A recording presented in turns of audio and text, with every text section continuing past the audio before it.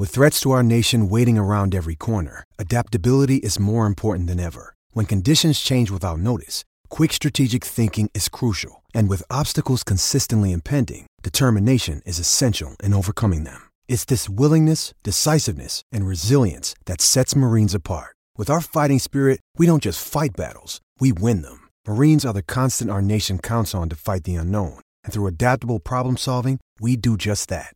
Learn more at marines.com. Ladies and gentlemen, it is showtime. Please welcome the team of the Fulhamish podcast.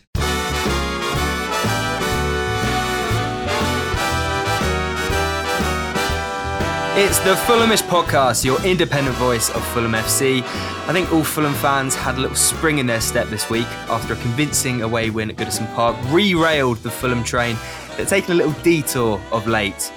Historically, at Everton, wins had been as rare as Harrison Reed goals, but we were treated to both this weekend. Who'd have thought it? Further strikes from Harry Wilson and Dan James sealed off a lovely spring afternoon for Fulham fans across the land and ensured we can all look forward to our home tie against Leeds this Saturday. Today we have the Thursday Club as you've never seen it before.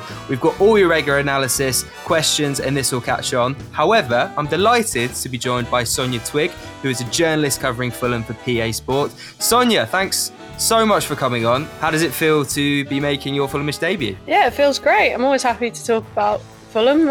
It's like, my job's covering Fulham games and press conferences and everything, so it's great to talk about it with some Fulham fans. Great. And Thursday Club veteran Jack Collins, how are you, mate? I'm good, mate. I'm good. I feel like I'm holding the fort down for the club these days, but no, it's nice. It's good. All very exciting. Everyone's off. Everyone's doing different things. It's good to get some new voices on. So I'm really looking forward to this one. Yeah, a couple of supply teachers in this week. Let's hope you don't play up. Right, Jack, I mean, let's just get straight into the Everton game. How does it feel to be back to winning ways? I really enjoyed that supply teachers bit. Yes, it's obviously really good. It's good stuff. Like, I think the thing is, we go into the weekend and talking to various people about various things. And actually, obviously, the mood around Fulham had been so negative for not necessarily in terms of general negativity. I just think in terms of how this season ends. And there was a lot of people being like, well, does it hugely matter? What kind of are the elements of the end of the season that we're looking for and we're looking to make safe? Obviously, there's the point where every single place in the Premier League is worth around 2 million, to the club. So obviously every point counts and every position in the table counts in that regard. But I think that, as much as anything, it was a thing about kicking on. It was about proving to players that the ambition is there to make things happen. It was about trying to work out how things are going to work without Alexander Mitrovic. And so kind of generally, I think just to get back to winning ways and to do it in such a way and in such a cohesive second half performance, I think was really impressive. There were still obviously ebbs and flows to the game, and there are still weaknesses in this Fulham armour. There was a very rare off day, I thought, for João Palhinha in terms of the middle of the field and how we dominated. But generally, I think to get back to winning ways, the second half performance, and also to see Harry Wilson and Dan James stand up. I tweeted saying they basically yelled Ima Akid and that we're still here to basically the Fulham fans and to everyone else in the Premier League as well. But it did feel like that was a moment, especially I think for Harry Wilson, who has been struggling all season with getting back from that injury, who hasn't been able to feature in the way that he would have wanted to in this season. So for him to play the way he did, to have a hand in all 3 goals, and to just generally, drop that kind of performance in a city he knows well, obviously, I thought was a really nice moment and one to savour. Yeah, I'm so glad you clarified what that meant there, because I was going to have to just pretend as if I knew. And yeah, it's so true. Like every place in the table is worth roughly a Kenny Tete. So something to bear in mind. Jack, do you feel like now as Fulham fans, we can start looking forward to the remaining games of the season? Whereas before the Everton match, it was starting to feel a bit like, oh, here we go.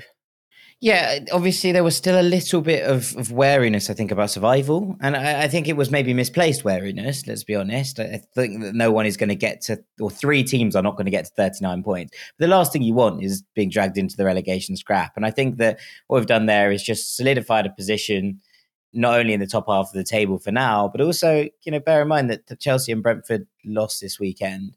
There is this element of, can we top the West London mini league? And that should be something that we're scrapping out for. It should be something that we should be keen to finish on top of, because obviously there are going to be players this summer who are wanted by a variety of clubs. And look, I think that Fulham and Brentford obviously operate in different manners in terms of how we recruit and how we attract players and all of that. But there are going to be the odd players who are wanted by both clubs. Now, can you prove the club they should be going to, not just by saying, right, we'll put more money on the table, but by virtue of positions finished in the table? If that's something that Fulham can get out of, and this doesn't just go for that little mini league. This also goes for the likes of Wolves, of Crystal Palace, of West Ham, even if they start to get a little run going. If you can finish above those teams and prove that you've got ambitions to kick on next year, it's going to help in a recruitment sense. So I think that's got to be kind of, I was going to say bored, but I suppose born in mind as well.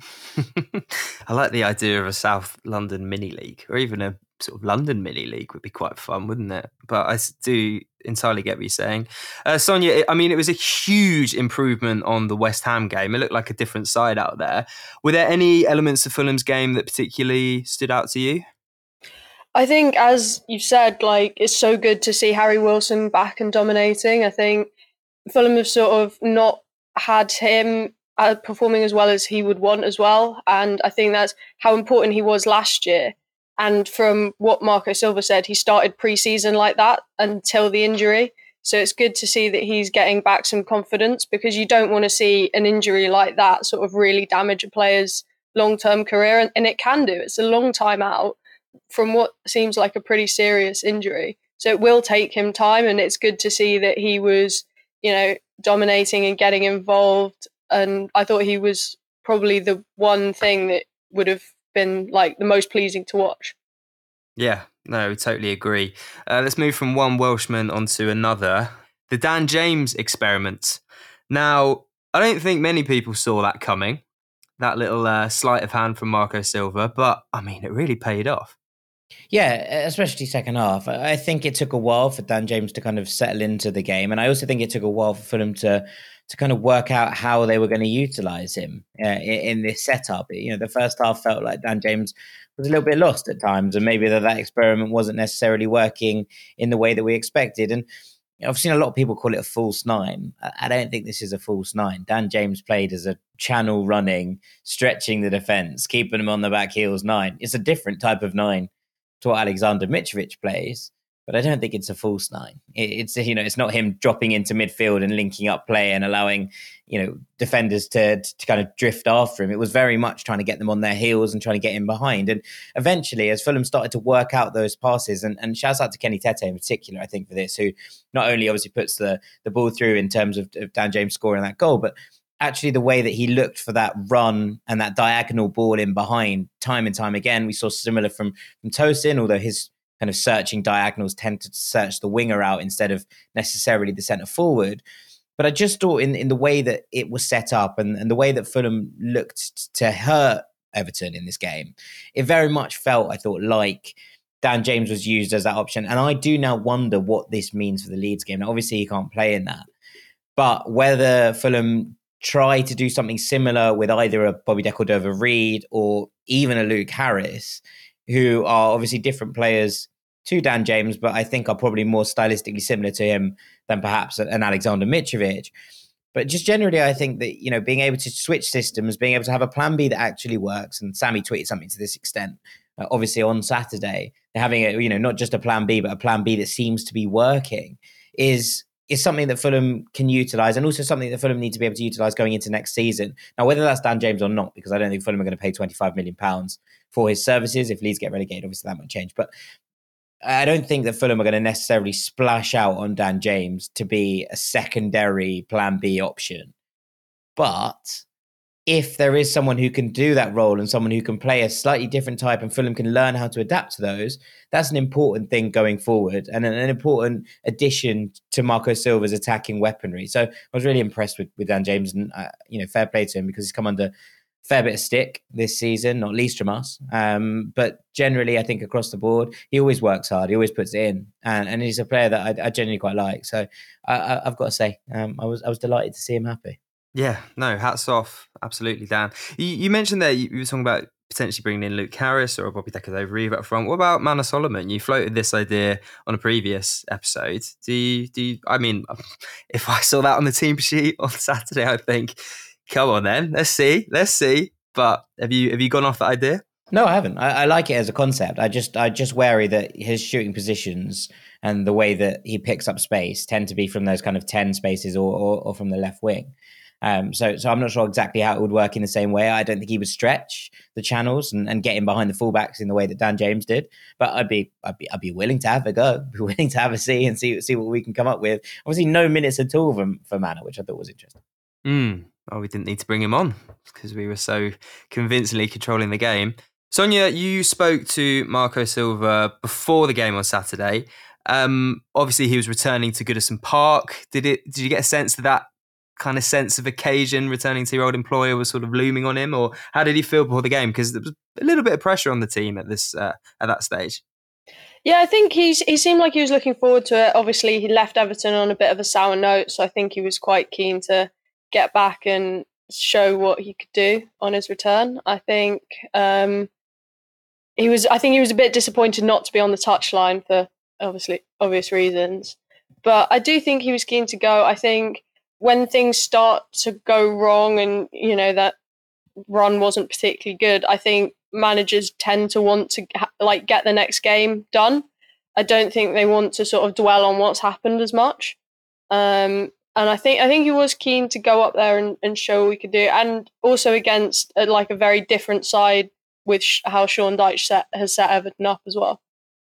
Yeah, totally. Jack, not to take anything at all away from our performance, because I thought that we were exceptional, but I did think, and I spoke about this on Sunday after we recorded after the game, that I thought Everton were really, really poor. Yeah. They described that game as a must-win. I mean, surely you've got to fear for them after putting in a shift like that. Yeah, I mean, it's not the first time that we've heard, obviously, booing at Goodison Park. It's become a bit of a meme in itself. But just generally, I think that's a real worry. And look, Sean Dyche addressed it, I think, in his post-match comments. He said, these are games that we felt like we needed to win, and actually the performance on the pitch didn't reflect what we've tried to drill into the players all week. And he was like, that's the issue. He's like, we've obviously got that bounce when I came in. It's about trying to maintain that and maintain the things. Without Decore, they lost. If I'm absolutely honest, he is such a crucial player to the way that Sean Dyche wants to set this up. And until his suspension, I think Dyche had fielded exactly the same team in every single game that he had played against. So obviously he's now back from that suspension in the next game. I think you'll see a slightly different Everton, but without him, they look so porous in central midfield. And I think that generally kind of the way that we were able to kind of slice through that, the way that Harrison Reed was able to pop up in the box to score, all of it, I just feel like stems from the idea that without Decore, the Everton midfield looks completely and utterly shot of confidence, but also of ideas. And so when you're kind of looking at all of those things together, he's a player that if Everton go down, I imagine Marco Silva will be very, very interested in bringing to the cottage. And his absence, if anything, has proved why. Because when he's been missing, Everton just don't look like the same side at all. And I think it's going to be very interesting to see how it kind of develops from there. Yeah, a bit of transfer window shopping, as Jacob on our Telegram community coined it. Everton and Leeds back to back. Nice to maybe convince the Cans to get their credit cards out. Who knows? Sonia, Harry Wilson, you mentioned you were glad to see him return to form. Were there any other standout performances for you? Anyone catch your eye in particular? Not especially. I mean, you've already spoken about Dan James, and I think it was really interesting to see him in that role. I also think that is potentially better moving forward than just putting Vinicius and expecting him to do the job that Mitrovic does. So I was definitely sort of intrigued to see how that worked. And yeah, as you said, it took a while to work, but it did in the end. And I think that's much more dynamic going forward, potentially, than just sticking Vinicius instead of Mitrovic and expecting the same result. So I think that's interesting. I think that could also work against Leeds because they're quite a hard-working team traditionally, and I think that's carried on even though obviously they've got new management in. So I think it'll be interesting. I think it's a different dimension from Fulham, and it's quite nice to see that creativity as well because in recent weeks there hasn't been that sort of, like, you're thinking that there are other options and other ways forward. I have to say, I thought the substitutions were very well placed and well selected on Saturday. It's been, I mean, a rare criticism of Marco Silva that I feel like sometimes a few of the subs raise some eyebrows, but bringing on TC when he did and shoring up the midfield, for me, really worked. And yeah, it was great performance. And we importantly hit that elusive 40-point mark Yes. and equaled our away win record. Now, much like sort of major news outlets have pre-written, ready to go obituaries for the likes of the Queen and Pete Doherty, Drew Higley had his article, "The 6 fastest times we reached 40 Premier League points," ready since November. He's been waiting for a long time to send that one off. Jack, can we reach 53 points? We've got 8 games left, so 24 points up for grabs. Can we equal or even better our best ever points tally? 53 points for Fulham, so 13 points in 8 games. I think we can get 3 off Leeds. I think we can get 3 off Leicester.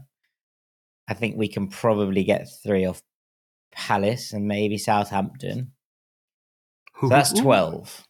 Now that leaves Aston Villa away, Man City at home, Liverpool away, and Man United away on the final day. I mean, it's a tough ask. I'm going to say that even in best case scenario, I think we're looking at 12 points.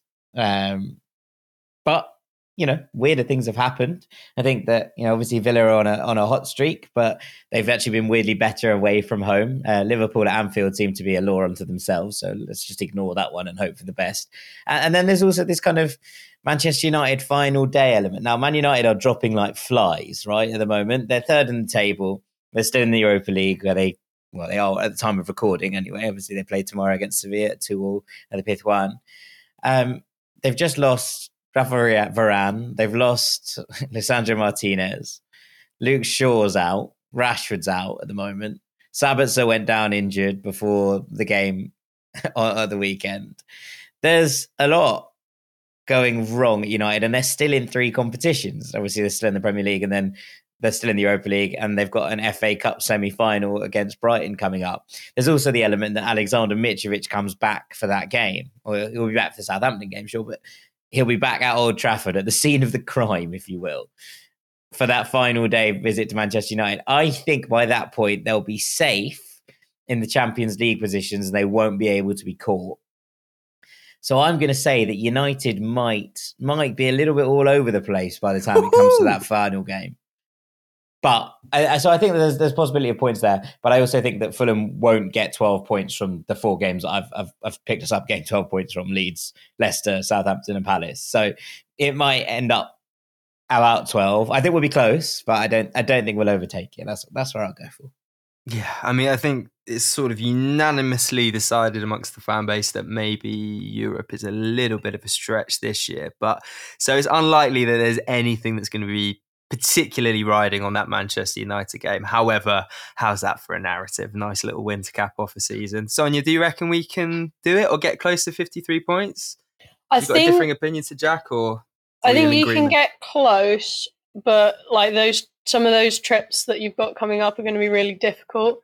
The Liverpool one, I mean, they've been so good at home. I think that's probably a write-off. City are going to be pushing for a title, and they're going to basically win every game. But I also think that the difficulty is going to be with playing teams like, Leeds, Southampton, because they're really fighting for every single point at the moment. Whereas Fulham are safe, they're not going to go down, they're not really pushing for Europe. So I think when it comes to maybe those final games of the season, and you're playing a team like Southampton and they need a win to not be, to potentially get out of the relegation zone, I think it becomes a lot harder to pick up those points against teams like that, especially given this year we've seen just how close that fight is to stay in the league. There are so many teams dragged into it. So I think Fulham can definitely get close, but I think it's going to be quite difficult. Yeah, we'll see. Anyway, it's just nice to be looking forward to them, right? I think if we'd lost on Saturday, then we'd be thinking them these remaining games as more of a chore, crawling over the line, whereas at least now we can seemingly go out with a bit of a bang. Jack, there continues to be a fair amount of noise about the season ticket prices online and in the media. The club haven't said anything about it. I mean, they kind of speak volumes. Yeah, and the fact that the tickets have gone out and there seems to be, the main noise we're getting off the Fulham social media and their website and Twitter feed, that it just all continues to roll onwards. It is disheartening, I think. Obviously, we've seen no response to the FST's letter. The minutes released recently of the minutes without Alistair McIntosh in attendance is never great to see. And all we're seeing is the first sales window is now open for platinum and gold Riverside seats. There's nothing about any of the backlash online. There's nothing about any things, and I think it's going to take something slightly more, I hesitate to say militant, but militant to actually make this known and to fight this fight. Now, obviously, how that's going to happen is obviously different, and people need to discuss, and we need to sort of cross ranks and cross borders to try and make sure that everyone's on the same page on this. But I think that there is an element of solidarity that needs to be put together here by Fulham fans in order to deal with this, because what we're seeing right now is the club not listening to anything that's been done so far, and I don't know what the next step is in order to make the club turn around and actually listen. I mean, just talking about the next step, I mean, what would it actually entail? I guess walkout? Like, what are we talking here? Petitions? They seem to not really pay any attention to anything that's kind of thrown at them via email or via the social media. Like, what can genuinely be done that could force some sort of action? I'm not 100% sure, and I'd love to have an answer, but I don't. And then I hate the idea of complaining without being able to suggest things. But I do think that there is an element of walkout, of protest that needs to be put together if they're not going to listen. Now, obviously, there is an element of timing here where we haven't had anything back on that open letter that was sent to the club. But if they're just going to completely ignore it, then I think that something slightly more obvious and something that's more visible potentially needs to be put on deck in order for someone to stand up and start for the club to actually notice that people are unhappy about these things. So I'm not 100% sure how this looks, but I imagine the conversations probably need to be had across various outlets of the Fulham fan base that need to come together if we are going to be able to make a stand about this. Obviously, there's been a little bit of backlash in the mainstream media. We saw Natalie Sawyer kicking off on TalkSport about this. Now it's a weird one when football fans and tribalism, isn't it? Because as soon as that happened, everyone was like, "Well, that's a Brentford fan. Of course they're going to kick off." And I was like, "Hang on, that's just really not the point, is it?" So yeah, there's a lot going on, and it's all a bit mucky, and it's all very murky.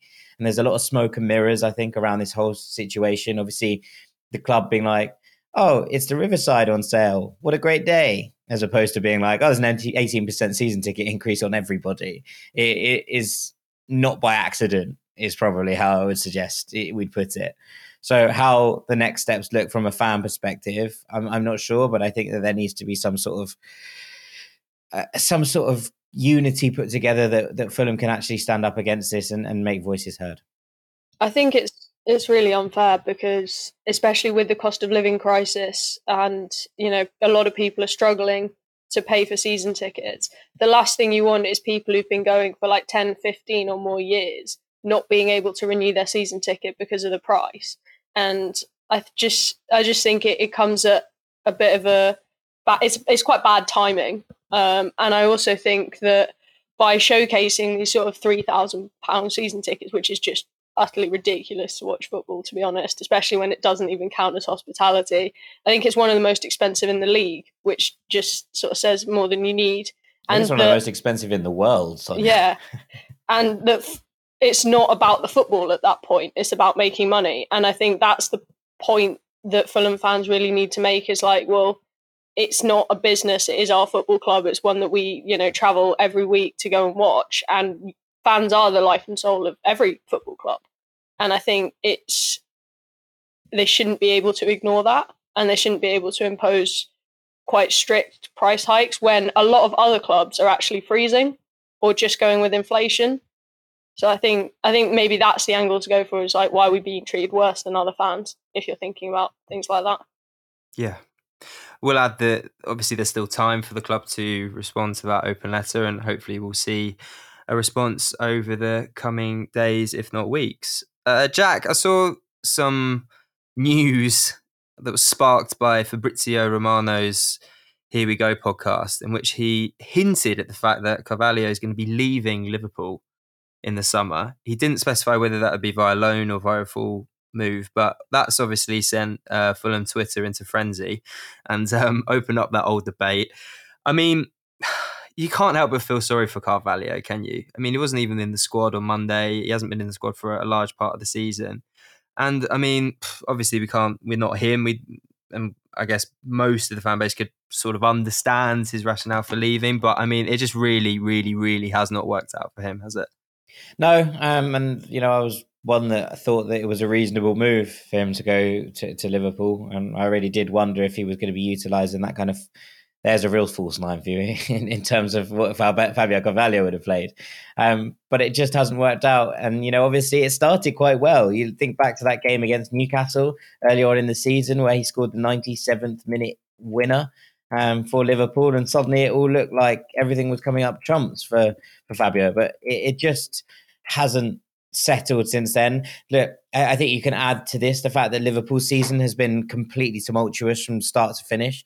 They haven't been able to settle. The old rhythms and the old works haven't been able to stick around to what they used to be. We've seen players drop off from where they were. We've seen players who were sensational in years gone by, especially in the likes of Virgil van Dijk and Trent Alexander-Arnold, not stepping up to those levels again. We've seen the midfield kind of fall apart. And in all of it, I think if you were in a settled side, which had a couple of moving parts you'd be able to change, then Fabio might have had a better shot at being able to get in here. But in a team that's completely and utterly in chaos, and one that's kind of finding its feet a little bit now, but even still is in that kind of period where they're just trying to settle things down and just trying to get things back to normal. It's not a great place for a young player trying to be breaking through. And so I feel sorry for Fabio. And I think that, there was very few of us who could have predicted that Liverpool were going to completely and utterly fall away in the manner that they have. And so I'd love to see him back, of course. I think that almost every Fulham fan would. But I wonder, I don't think that's worth doing on a loan deal. Let's put it that way. If Fabio's going to return to the cottage, it kind of has to be permanent, I think, because there's no point us bringing him in and a year later losing him again. So that's staunching a wound rather than healing it. So I think that maybe his best move is actually to go abroad and play some football abroad for a little while, if it is going to be a loan deal. If it's permanent, then Fulham should be in the conversation. Sonia, have you heard any whisperings of this at all, or is this just sort of recent hearsay? I think I wouldn't be surprised if he leaves at all. I think he's got to, at that age, you just have to be playing football as much as possible. And I think he might potentially go on a loan. It depends if Jurgen Klopp has decided he's in his future plans or not, really. And I don't know if that's sort of been spoken about in detail. I agree that if he does come back to Fulham, it should be on a permanent deal. I'm not sure Marco Silva would be too keen to just have him for a year and he does really well and then he goes back to his parent club and everyone's like, oh, that was great, thanks, type thing. But thanks for that. Now you're off somewhere better again. I'm not sure that does a lot. I also, Marco spoke about him when he left and saying that Fulham really needs to hold on to those young players that are coming through, because he was very disappointed that when he arrived that he wasn't on like a long-term deal that would have made it harder to leave or then been worth a lot of money. And I think that's definitely something Fulham need to look at to stop the next, Harvey Elliott or Carvalho going somewhere for little money. And then, or in the case of Sessegnon as well, like a lot of these players are leaving and they're not playing. And it's just quite hard to see, really. Yeah, I know. I think I agree with you in that both, but if he does come back, it would need to be on a permanent. Otherwise, it's just not really worth entertaining, I don't think. Sonia, there was another transfer rumour. I've hesitated to call it a transfer rumour, but Mitro was at Chelsea, right? It's happened before. Chelsea fans love getting selfies with him and saying, "Oh yeah, Mitro came up to me and said he would absolutely love to play for Chelsea." Like, tell me it's just nonsense, right? Because it's nonsense, right? Tell me it's nonsense. Well, who knows with this Chelsea ownership, to be honest. If they see a player they like, they seem to buy him for ridiculous amounts of money. But yeah, I don't think there's too much in it. But, they do need a forward and they will throw a lot of money at a problem. I just don't think they're going to look to Fulham for that answer. He loves Fulham. He loves Fulham. I keep telling myself this. He loves Fulham. Also, his sons support Chelsea for some reason. I think that's the link. Jack, have you heard any of this? Yeah, his sons have always supported Chelsea. It's fine. It's just like, we had exactly the same story going on when he went and bought a Chelsea shirt for his son in the mega store. We had the same thing a year ago. Like, it's fine. It's not that big a deal. It is what it is. If Chelsea keep playing like this, I don't think there's going to be any reason why his sons will keep supporting Chelsea for much longer. So, you know what? Let him go to games. If I went to Champions League game at the Bridge to cover it, no one would be like, oh, you sure? Everyone just be like, fine, it is what it is, right? Like that. He just wanted to come and watch and play football. There are players there. There are obviously people we know. His sons support them. It's just not that big a deal. I really don't think that everyone blowing this out of proportion is struggling. It's going to be fine. If someone offers £100 million for Alexander Mitrovic, I think the Fulham ownership will have to think about it, right? Apart from that, I think we're probably okay. Oh, it would be such a horrible thing to have to go through that, wouldn't it? It's not even worth thinking about, but thank you for putting my mind at rest. That's it for part one. Don't go anywhere. Hey, it's Kaylee Cuoco for Priceline. Ready to go to your happy place for a happy price? Well, why didn't you say so? Just download the Priceline app right now and save up to 60% on hotels. So whether it's Cousin Kevin's Kazoo Concert in Kansas City, go Kevin, or Becky's Bachelorette Bash in Bermuda, you never have to miss a trip ever again. So download the Priceline app today. Your savings are waiting. Go to your happy place for a happy price. Go to your happy price, Priceline.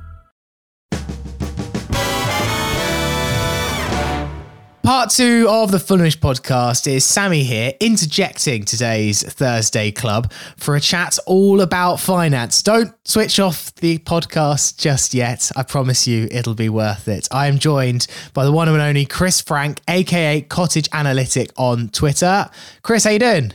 I'm good, thanks. Hi, Sammy. Thanks for having me on. Pleasure. Always like having you on the podcast, Chris. It's been longer than we would have hoped since we last had you on, but great to get you on. If you hadn't seen, Fulham's 21-22 accounts came out a couple of weeks ago. We were going to chat about it on last week's podcast, and the season ticket thing blew up, and we were like, okay, we might need to part this for a week. We do get on to tickets at the end of this chat. But yeah, we thought we'd look into everything about Fulham's accounts. Chris is going to break it down as simply as he can. And of course, Fulham's accounts matter, because if you want Fulham to sign lots of players this summer, then Fulham need the money in order to be able to do that. So, Chris, I think before we start off this chat, it's probably worth re-explaining the concept of FFP, financial fair play, because a lot of this chat is going to be about that. So, put simply, what is FFP and why should I care? Sure. Yeah, it's a good question. It's a really good place to start, I think. So at a high level, financial fair play, or FFP, are rules that simply say that over any 3-year period, there's a limit to how much a club is allowed to spend above and beyond what it brings in as revenue. Right. And it does get a little bit more complicated than that, because the football authorities don't want to discourage spending on some things like the infrastructure, so stadiums and things like that, or youth development or women's football. So expenditure on those sorts of things doesn't count towards FFP, but on the whole, it's a simple matter of the money going out of the club can only exceed the money coming in by a little amount. Okay. And so what is Fulham's FFP status? Because, well, we've had a checkered history when it comes to splashing the cash. 2018, we spent lots. We haven't spent that much since. So Fulham FFP, where do we stand?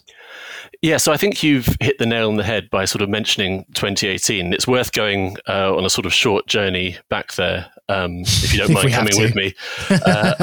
So if we cast our mind back to that summer 2018, Fulham have just beaten Villa at Wembley in front of the White Wall. Everything's looking good, and the Khans are flexing their financial muscles and making a huge investment in the Fulham squad. So we've got these big transfers, big loans, and that's followed, as we remember, by this immediate and rather pathetic relegation that came straight away.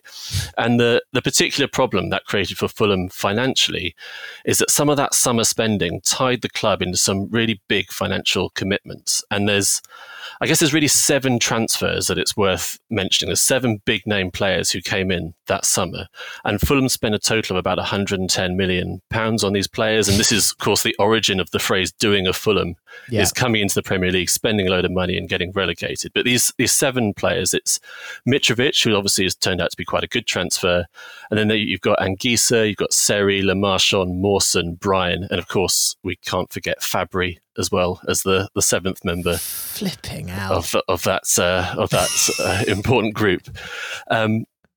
So I've got to say something a little bit on a sort of slightly technical accounting matter, but this will make sense later on, because the way football accounting works with transfer fees is when you spend a transfer fee, you don't recognise it all at once in one hit on the account, but instead what you do is you spread the transfer fee over the life of a player's contract. So if I give you a quick example, if Fulham were to buy a player for £10 million and sign them to a 4-year contract, then what Fulham would do is recognise a quarter of that £10 million or £2.5 billion every year for each of the 4 years of the contract. And that's known as amortising the transfer fee. And that's the last technical thing we really need to talk about today. You'll be pleased to hear. But what Fulham did is they spent £110 million on these 7 guys, all different contract lengths, but generally about 4 years. And what that's meant is that for every season since then, Fulham have recognised an expense of about £27 million every season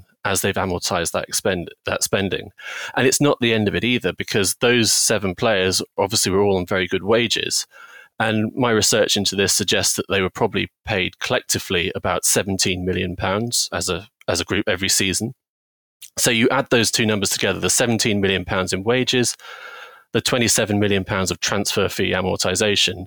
And what's really happening is Fulham are committing themselves to £45 million of spending every season for 4 seasons in a row, which is fine if they turn you into a successful or mid-table Premier League club. But if you get relegated straight away, as we did, and become a championship club, then you really can't stomach that kind of financial commitment. And just to sort of give an example of that point, I was looking up, looked up to see how much money sort of a typical championship club makes, and the most bog standard championship club I could think of is obviously QPR, who are still just about at the time of recording a championship side. Yeah, I was going to say. And they generate about £20 million a year in income. So if you think about a club like that trying to operate with this £45 million spending commitment, it's a big problem. Yeah. And of course, Fulham have parachute payments as well as a relegated team. But basically what I'm saying is those 7 players pretty much consume that entire parachute payment, which is obviously a big problem at that stage. Okay, so the year is 2022. I imagine what we're getting to is that the scars of 2018 are starting to wear off. So these latest accounts came out. They're for last season. What are the takeaways then from this? Yeah, so I think the key point, I suppose, that coming into that season, I thought we were in quite a bit of trouble because we didn't have like a big asset like Ryan Sessegnon to sell. And I was predicting at the start of last season, we'd probably have to sell Anguissa, Carvalho, and probably Tosin and/or Mitro as well to make the numbers work. But we haven't done all that. We've only sold Anguissa and Carvalho. So there was a big worry, I think, that there might be a problem with FFP. And I was very keen to sort of see when the latest accounts came out what the position would be. And I suppose sort of cutting to the chase here, I think we're probably just about okay on FFP. And just to sort of throw out a few numbers, basically the rules would say that in the FFP assessment period up to the end of last season, Fulham would be allowed to lose £72 million. But that's after all those adjustments I mentioned about women's football and youth academy spending and that sort of thing. Yeah. So it's 72 million they're allowed to lose. What they actually lost, if you add up all the numbers in the accounts, is 168 million. So more than double what they're allowed. But that's before you make all these adjustments. So the big question and I guess where the sort of suspense comes from in this story is, can you find £96 million worth of adjustments to get the actual loss Fulham made under that FFP limit? And you take away things like the money Fulham lost when they demolished the Riverside stands and the money they spent on the academy and women's football, all that sort of thing, promotion bonuses as well. Fulham are constantly paying promotion bonuses because they're getting promoted every other year. That's the problem of being a yo-yo club. Yeah. And I still kind of get to the position where Fulham are probably just short of FFP when you work out all those numbers. But there's one more adjustment, which is quite an interesting one in the accounts, and it's quite an unusual one. And it talks about what the club has done is basically said that because of the pandemic, that reduced the transfer value of a lot of the club's players. And they've taken this accounting write-off or impairment of about £20 million for the value of the squad. And what that basically means is they've taken some of that £110 million 2018 expenditure that we talked about before, and they've converted some of that from a sort of amortizing business expense into a COVID expense, which you can deduct from your FFP calculation. So they've basically taken this expenditure, which would have gone through, as an outgoing for FFP, and they basically said it doesn't count because of the pandemic. And that, I think, is the thing that makes the difference between Fulham having to have sold a Mitro or a Tosin last season and having not actually done that and kept the squad together and probably been okay for FFP.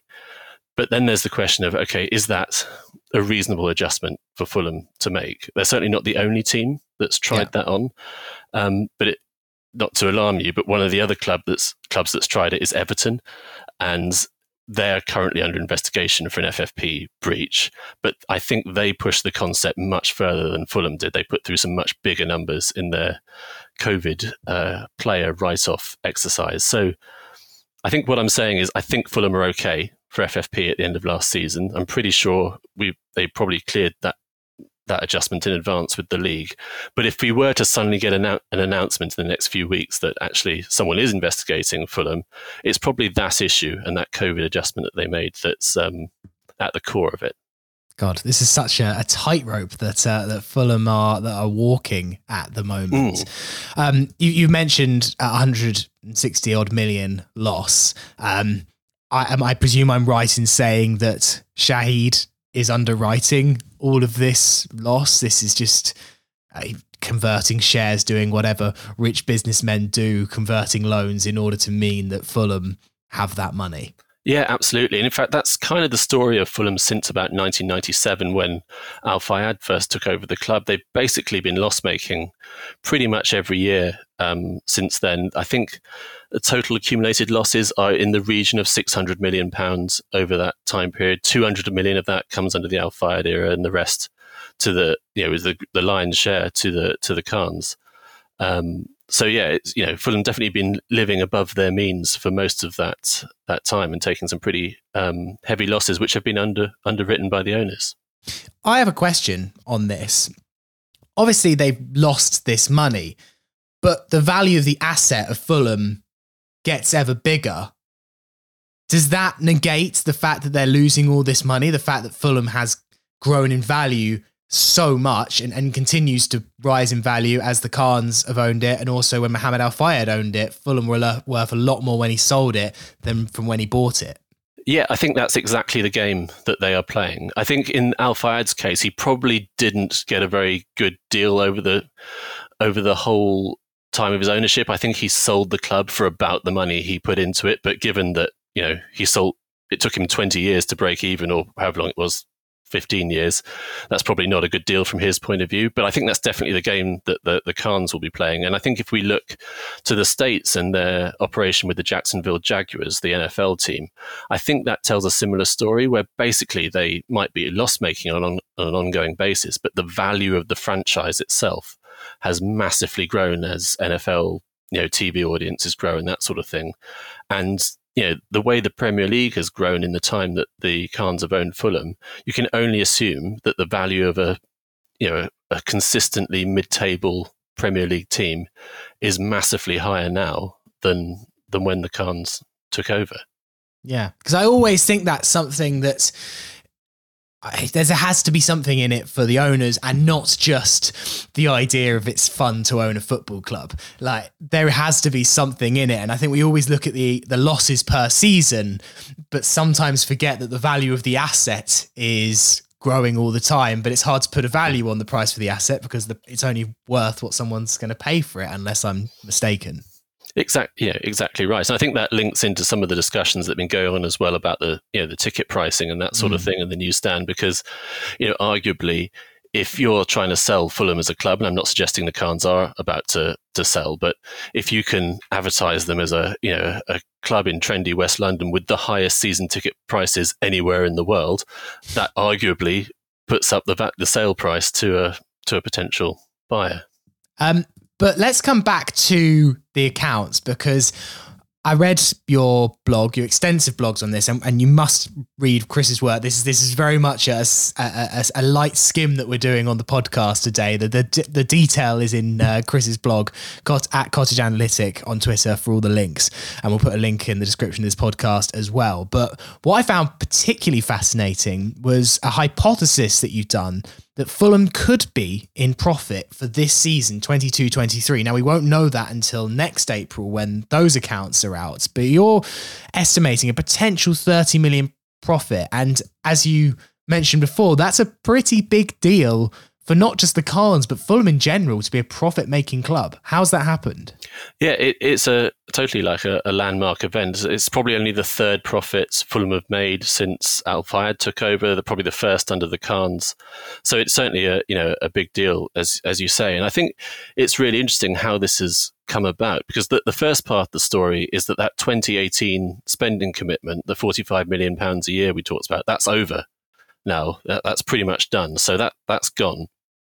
But in addition to kind of finishing that spending, at the end of the championship winning season last year, Fulham were actually really good about kind of clearing out the squad. They obviously identified a core of the team that was going to be important in the Premier League this year, and they basically got everyone else off the book. So Gisa and Seri, they all went. The likes of Hector and Caballero, Congolo, Knocker, all those guys, they're either gone on loan or free transfer or something. They've all gone. So the club's dramatically cut its wage bill and its running costs before the start of this Premier League season. And then they brought in about 13 new players who really designed to supplement rather than replace the players that were retained. And I think what you're left with is that for the first time in ages, Fulham have a squad that sort of looks lean. There's not really many superfluous players there. It's full of highly motivated players being paid sensible amounts for the sort of club that Fulham are. And, most importantly, they're performing really well. So the analysis I did that, suggests that if Fulham finish around 10th, they should get about £160 million in income this year. And with wages and transfer fee amortization, this squad probably costs about £130 million a year to run. So that does mean a £30 million profit, and that has huge implications for FFP going forward. For the first time, we're coming to a transfer window where I don't think Fulham are going to be massively constrained on FFP, and that's even before we consider that we might sell some players, because for the first time in a very long time, we actually have players that other teams want to buy, and that's it's been a long time since that's been the case on a consistent basis across the squad. And I assume it is that difference of finishing kind of 10th down to, if let's say we finished 17th, even though we would have stayed up and that would be good. That difference in position and in maybe our cup run as well, has that made a bit of an impact? Yeah, the cup run definitely helps. Having a sold out Old Trafford, doesn't like to think back to that day too much, but that was probably financially quite a helpful fixture to have. But also the Premier League pays what they call merit payments.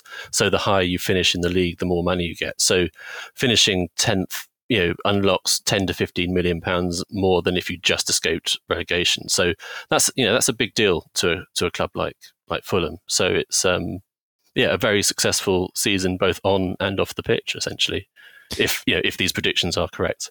Yeah, of course. Well, look, there's potential for it to change between now and then.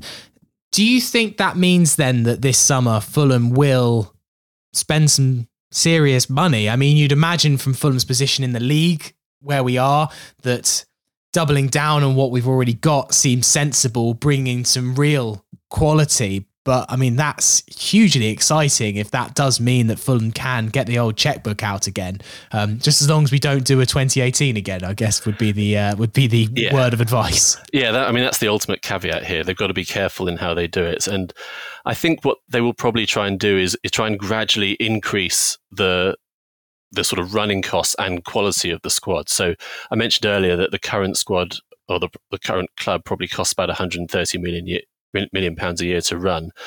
Fulham can probably sustain within FFP a club that costs sort of 170 to 180 million pounds a year to run. So they can pay some transfer fees, they can increase the wage bill a bit, but I think they'd probably choose to do it steadily. And I imagine that on top of the squad we've got now, we could replace any leavers and then add 5 or 6 players of the sort of quality we've got in the first team now, maybe 1 or 2 sort of marquee signings as well, and that wouldn't break the bank too much in my estimation. So I think, I don't think you go out and try and sign Mbappe or something like that. It doesn't make sense to do that, but just steadily build on what we've got, replace the players that have left, and turn perhaps the weak points into the squad into strengths, and gradually upgrade that way.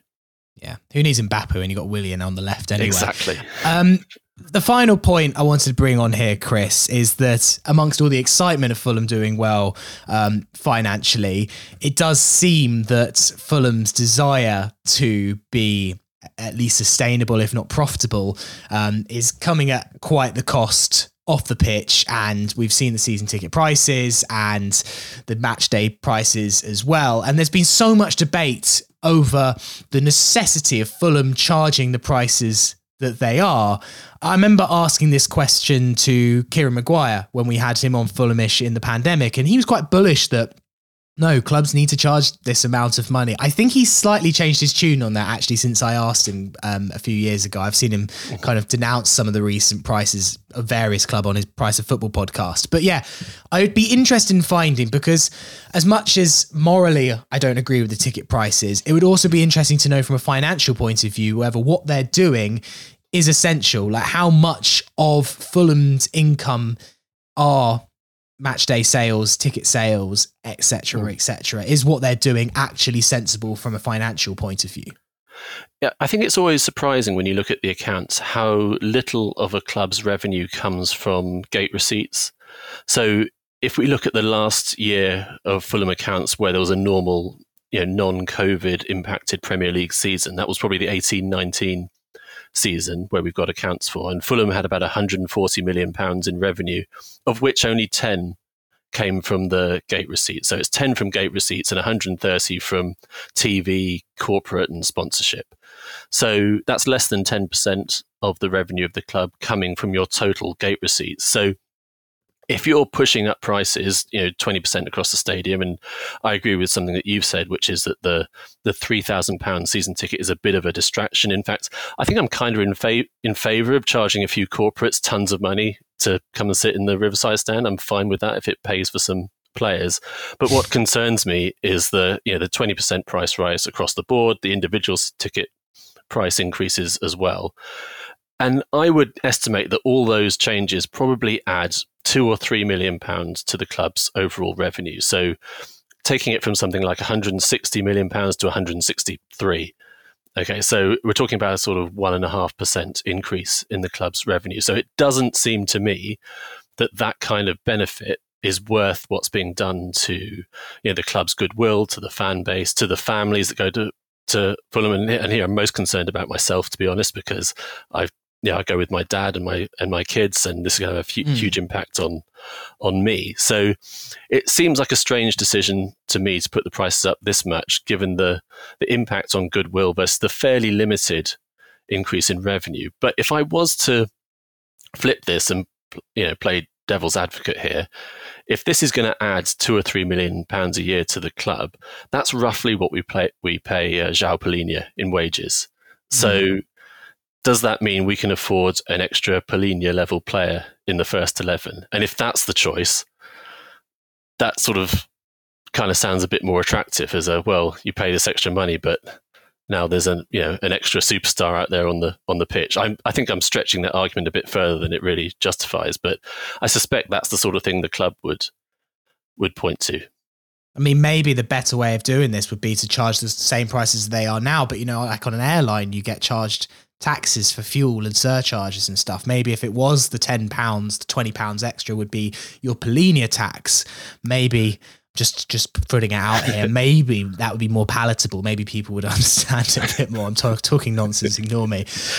Chris, look, that is the most amazing summary. The fact that we've done nearly 25 minutes and it's just a summary, I think shows just how much detail there is to get into here. So make sure you check out the link in the description of this podcast for Chris's blog, all about this subject and Fulham's finances and what it potentially means going forward as well, including his hypothesis on what it could mean for next year. I thoroughly recommend reading it. Chris, lovely to have you on. Fantastic work. Honestly, that was super interesting. And I'm sure everyone that didn't skip forward on this podcast because they heard it was about finances thoroughly appreciated it. So thank you very much. Thank you for having me.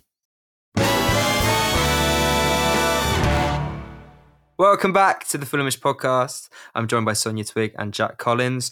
First of all, I just want to say thank you to every listener who supports us on Leveller. You effectively keep the podcast going. We pay all of our contributors. Fulhamish isn't this big cash spinning operation. Our main goal is just to keep afloat, and by supporting us it really does help, and it ensures that we can carry on putting out all the content that we do. So if you enjoy Fulhamish, and it would mean a hell of a lot if you would consider supporting us on Leveller. If you can't, no worries at all. Everything remains free. That's the beauty of this model. If you want to, you can support us. If not, you still get everything. We're totally against putting anything behind a paywall. It's something that's very important to us. So yeah, big thank you. And if you would consider backing us, then yeah, it means a lot. There's a link in the description to this podcast. Right, on to Leeds United. Of the last 9 meetings between these two great footballing sides, there's been only one draw with an even split of 4 wins each. Now, Leeds are going through a bit of a tough time at the moment, Jack. I mean, 11 goals conceded in the last 2 home appearances. Obviously got thrashed 6-1 at home by Liverpool on Monday, just 8 days after their 5-1 defeat to Crystal Palace, who are also, struggling in a similar position to them. Yeah, I mean, not looking too good. Surely we can notch a few goals against this side, right? You'd think so, wouldn't you? But that's not the way that this club works. Yes, Leeds' last 4 games, I believe, are 4-1 loss to Arsenal. Then they beat Forest. They squeaked by Forest, then got battered by Palace 5-1, then got battered by Liverpool 6-1. So effectively, a 7-1 should be on the cards, but I don't think it's going to pan out quite like that. Right, look, Leeds are scrapping for their lives now, and ultimately, I think we saw an Everton side who didn't look up for that battle at the weekend. Leeds were well beaten by Liverpool, but the Palace game didn't feel like a 5-1. Leeds were all over them for the first half. They conceded late in stoppage time in the first half, and then in the second half, Palace just ran riot on the counter. I don't think that Fulham are going to be able to do that, and that same thing to Leeds. Yesterday, I think Liverpool had a touch of, okay, we remain a very good side. There remains a touch of class within this. I think that this Leeds side that we'll see come to the cottage is now one which is well aware of the depth of its issues. They're obviously 2 points clear of the relegation zone. Forest there on 27, Leeds on 29, Everton between them also on 27. But Leeds' run-in is pretty nasty, if we're being quite honest. That last bit where they have City, Newcastle and Tottenham in their last 4 games is not ideal, I think, if you're trying to scrap your way out of this. So they will see this period here, the Fulham game, the Leicester game they have at home next, and then the Bournemouth game away as their best chance of salvation.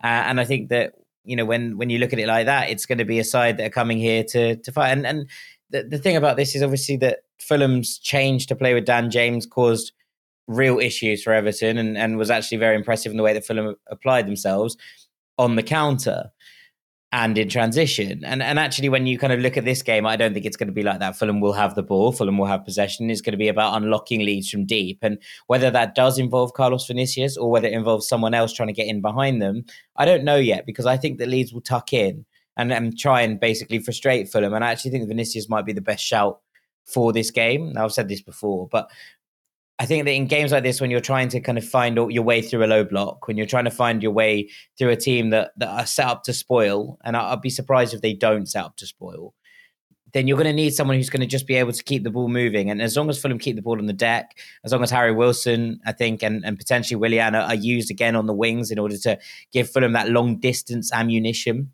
then I think there's something for Fulham in this game. But I don't think it's going to be as easy as perhaps Leeds' latest results make it look. I mean, 16 goals in their 4 Premier League games in April. It's 8 more than any other side, and 1 more than they conceded across January, February and March combined. I mean, that is one hell of a leaky defence. Sonia, I think it's got all the makings of a potentially quite an entertaining game. Fulham coming off a good performance, home tie. Leeds, terrible defence, probably going to be a little bit shaky, yet it's a must win for them. Are we expecting some fireworks on Saturday, maybe? I definitely think there's going to be some goals. I don't think Leeds' defence is good enough, but they have, you mentioned all those defeats, but they did score in all of them. So I definitely think, they're capable of scoring. I think it could be a very entertaining game. I quite like watching Leeds matches. I do think they're always something usually happens. From a journalism perspective, that makes it quite interesting to watch. And I think it'll be good. I think it's, Fulham have got that win. The crowd's going to be a lot more up for it than they were the last one, when it was sort of a bit flat and everyone was a bit down, given, how things were going. So I think it'll be a really good game. Hopefully the sun's out, early kickoff. Good day. Yeah, happy days. What do you think is going wrong for them at the moment? Because I watched the Liverpool game, and the thing that really struck me defensively was their inability to pick up runners, which kind of bodes fairly well for us in the way that we play. But are there any other elements to their defence that you think are potential sort of frailties that we could look to exploit, Sonia? I think they didn't pick up runners very well against Liverpool, but a lot of people don't against Liverpool. I just don't think they stopped the balls coming through. Like, it's one thing to make those runs, but they weren't stopping those passes being played. Liverpool were just carving through their midfield like it wasn't there. It's easy to say when they've won 6-1, but I think it was just, they just couldn't get control of the game, of the ball or anything, enough. They didn't have it enough to mount a counter attack. It was just all Liverpool. And once, a couple of goals went in, they just sort of didn't have that fight to get back into the game as much. But I think a lot of that is confidence, especially when you're at that end of the table, a couple of bad results and you start looking down rather than up. And that's when things can take a turn. Especially, this weekend, they're 2 points ahead. But if one of those other teams gets a win and they don't, then they're right back, in the drop zone. So I think Fulham can definitely look to exploit that. Fulham's midfield has been really good this year. And I expect Paulinho will get stuck in and want to make up for, as you've mentioned, a slightly below par performance against Everton. Yeah, I think that's spot on. I wonder if this is a game for Sasha Lukic. Obviously, Harrison Reed was excellent at the weekend. Paulinho, a little bit of an off game. I wonder if there's just a little bit of rotation here as we get towards the end of the season, just to allow Lukic's abilities to shine through a little bit more. He's a player, and I think spot on, Sonia, in terms of being able to stop those, Leeds not being able to stop those searching balls cutting through the midfield. And actually, that's what Lukic was excellent at Torino. Those balls where he could pick the ball up kind of on the halfway line, turn, drive into those spaces and release players. And I think that if Leeds do tuck in and they do try to play this defensively, then Lukic's ability from outside the area and being able to create things from in those spaces might well be something that the Marco Silva looks to. So yeah, I'd be very intrigued to see if that's something that's thrown into the Fulham mixer this weekend. Which battles do you think are going to be key, Jack? I think that this battle on the right, and look, Kenny Tete is crucial to pretty much everything that Fulham do, but I do think he's got his work cut out for him in Luis Sinisterra. I loved him at Feyenoord, and I got to see him actually live in the flesh in the Europa Conference League final against Roma in Tirana, which was incredibly enlightening, I think, into what he can do. And there's a lot of hype around players like this because he's an explosive dribbler, was doing really, really well in the Eredivisie, someone who can take on a defender, and suddenly if you get a good European run, as Feyenoord did last year, the world starts talking. Now he's part of a kind of force that also included Reece Nelson on that right-hand side, who's someone that hasn't really got going, I think, this season. Arsenal, he's had his moments, obviously, but not really been a kind of crucial part of it. But Sinisterra had kind of Roma's number down that left, and I think that generally since he's come in, obviously he suffered that dreadful injury early on in this season, but since he's come back, he's been a real live wire. He can make things happen. He can cut onto that right foot and strike from distance. So that actually what Tete does, both defensively and going forward, if he can pin Sinisterra in his own half and stop him being able to actually activate, then that's going to be very interesting. We've seen Kenny Tete shut down brilliant one-on-one dribblers before. He's an excellent one-on-one defender. So actually, I think that battle down that right is going to be crucial to how the game tilts. And if it tilts correctly and Tete wins that battle, it should open up for Anthony Robinson to be able to, to get down that other side and be able to come at it and kind of get going at Rasmus Christensen, who I still think is a little bit shaky defensively, and at Jack Harrison, who is someone who will look to obviously get going down his own side and get forward, but I do often think leaves his fullback a little bit exposed. So if Kenny Tete can win that battle against Sinisterra, I think it's huge for the way that this one pans out. I mean, there is talent in that Leeds squad, isn't there? And I mean, Marcus Silva's back on the touchline this weekend. Obviously, a lovely little boost for the club. But I mean, Sonia could be a little bit of a scouting mission if Leeds were to go down. There's a few names in that squad that I welcome at Fulham. Well, I think every club's looking at those ones who go down. I don't imagine, Ward-Prowse at Southampton. If they go down, he definitely won't stay at Southampton.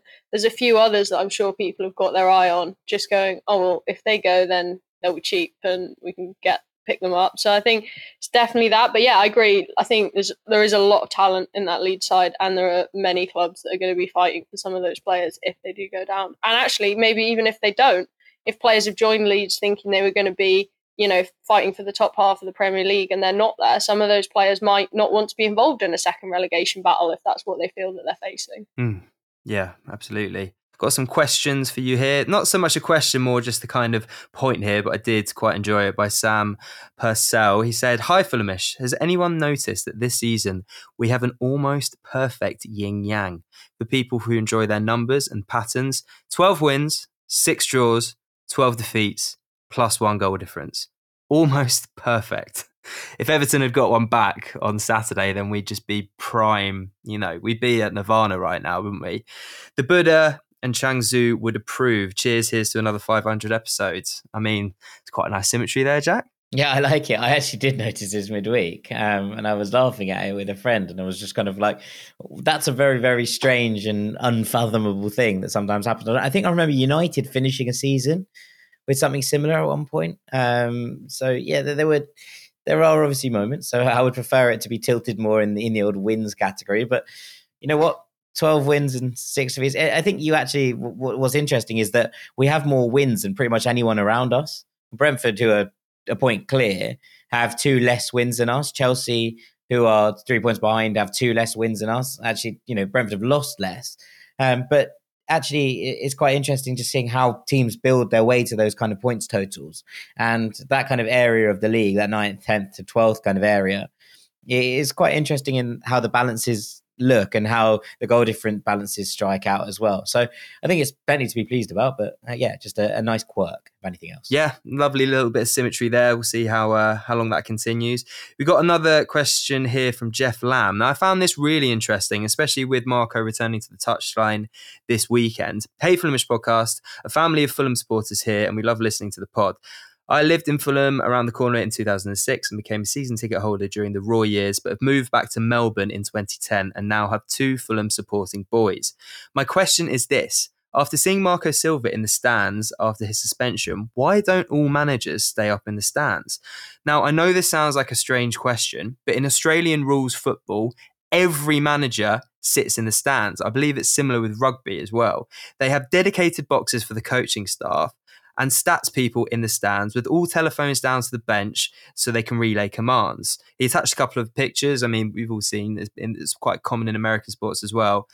In the AFL, there may be 10 people in the coach's box. Every one of them has a computer in front of them. They get a much better view of the pitch and full access to all of the stats and details about what is going on. Why has this not caught on? Thanks, Jeff Lamb and family from Melbourne, Australia.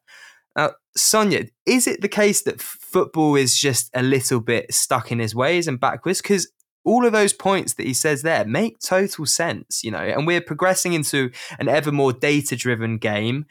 And I'm seeing facets of the American sports model coming into the British game. Is this something that you could foresee us sort of moving to in the future? I mean, I've heard it on the radio, actually, from managers saying that they have a better view in the stands.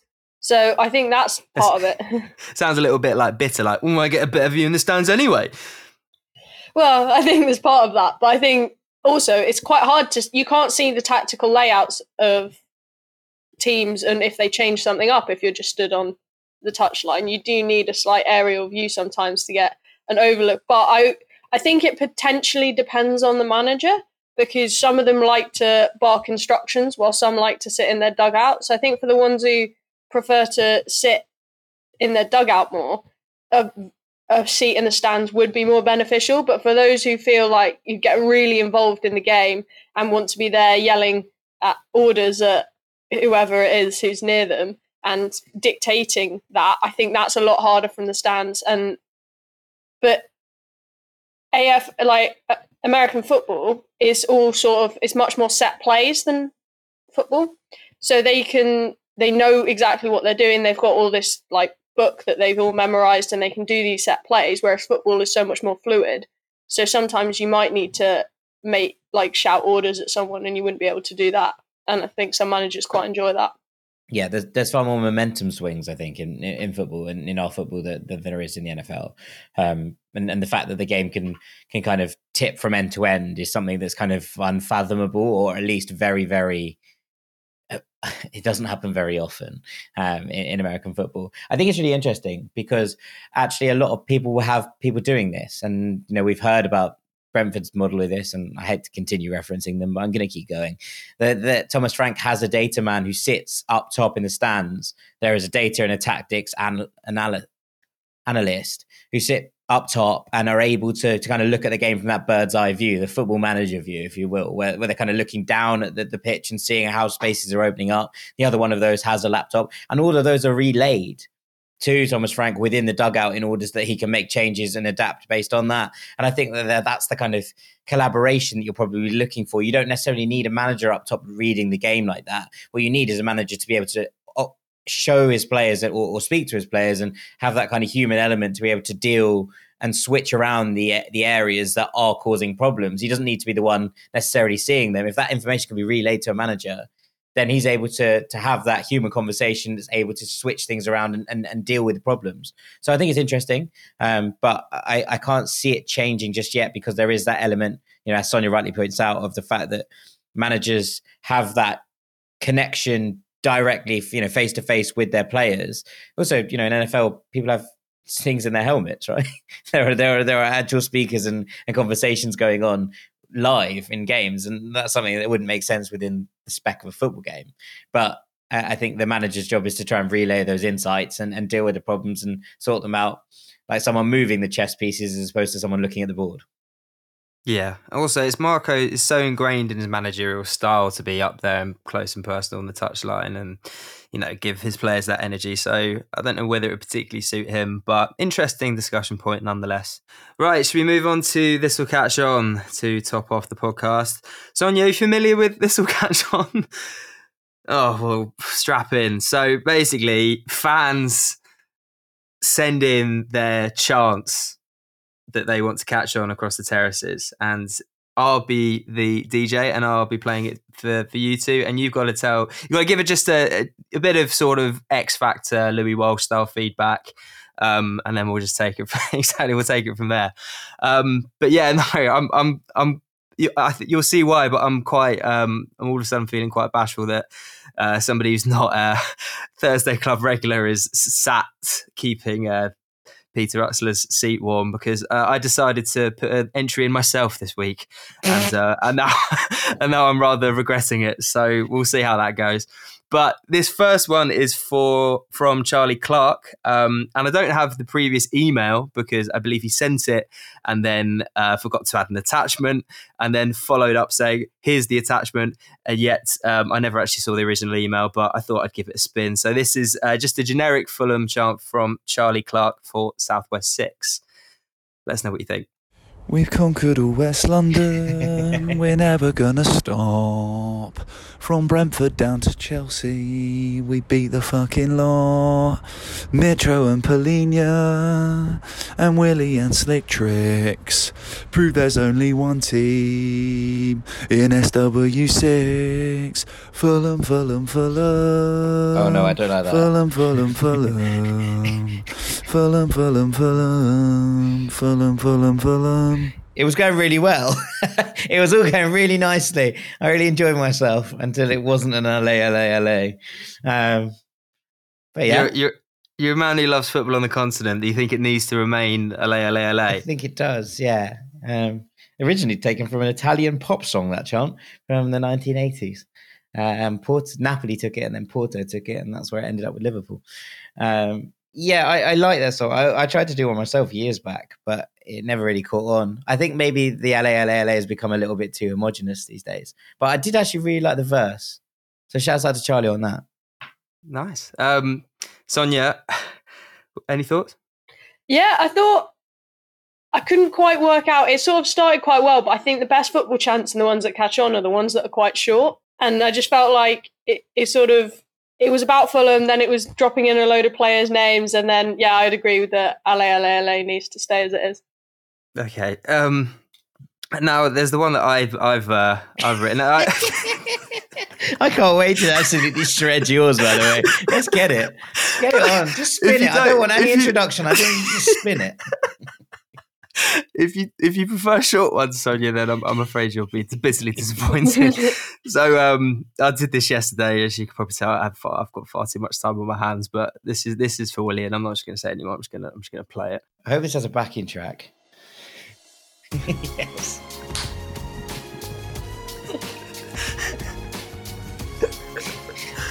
Let's go.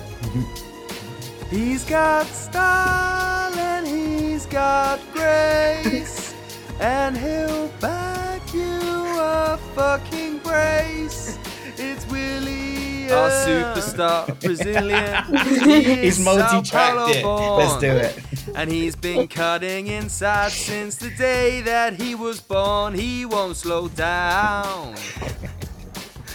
No sign of getting old now. Well done, Georgie. Runs rings around defenders, to his foot the ball is glued. He was quite shit at Arsenal, but for us he's fucking rude. He won't slow down. No sign of getting old now. Oh no. He's got style and he's got grace, and he'll back you a fucking brace. Though he's lacking a bit of pace, it's Willie.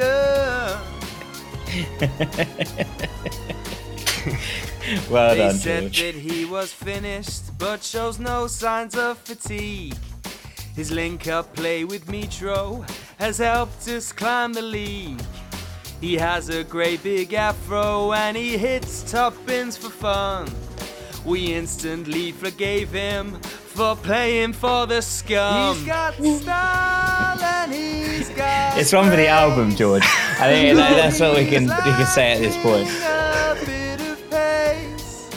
He'll find me throwing open space. Yeah, nice. Well done, yeah. Lots of references, lots of good stuff. I enjoyed it a lot. I mean, it's never catching on, mostly because no one can hit those notes. But as songs go, mate, I really enjoyed it. Fantastic. It's not your best. It's not cool for Has, but it's not bad at all. I like it a lot. Well done. Good stuff. I will say that I wrote it and then didn't quite realise how high those notes were until I started recording really it. So hard. I can apologise for straining. All right, that's enough for today, I think. I liked how you had a whole chorus and then different verses. Yeah, there's a lot of effort put in. Yeah, great commitment. I got a text from my upstairs neighbour yesterday when I was recording this at 5:25, which read, "Hi George, hope you're having a good day. Sorry to bother you, but I can hear rather a lot of noise coming from your flat. May I politely ask that you keep it down for the next hour or so? Wouldn't normally ask, but I'm currently interviewing candidates on Zoom." I didn't see that until about 45 minutes later, after I'd finished and tried and failed to hit many high notes. But I can only apologise if you're listening upstairs. Anyway, thank you so much for your time to take us on your twig for Fulham's debut. Much appreciated. Yeah, it's been great to be here. And thank you very much, Jack Collins. No, thank you, George. It's been great to spend some time with you both. I've really enjoyed that episode, and that little This Will Catch On really did just top it all off. We'll be back after the Leeds game. Until then, have a lovely weekend. Come on, you Whites. You Whites.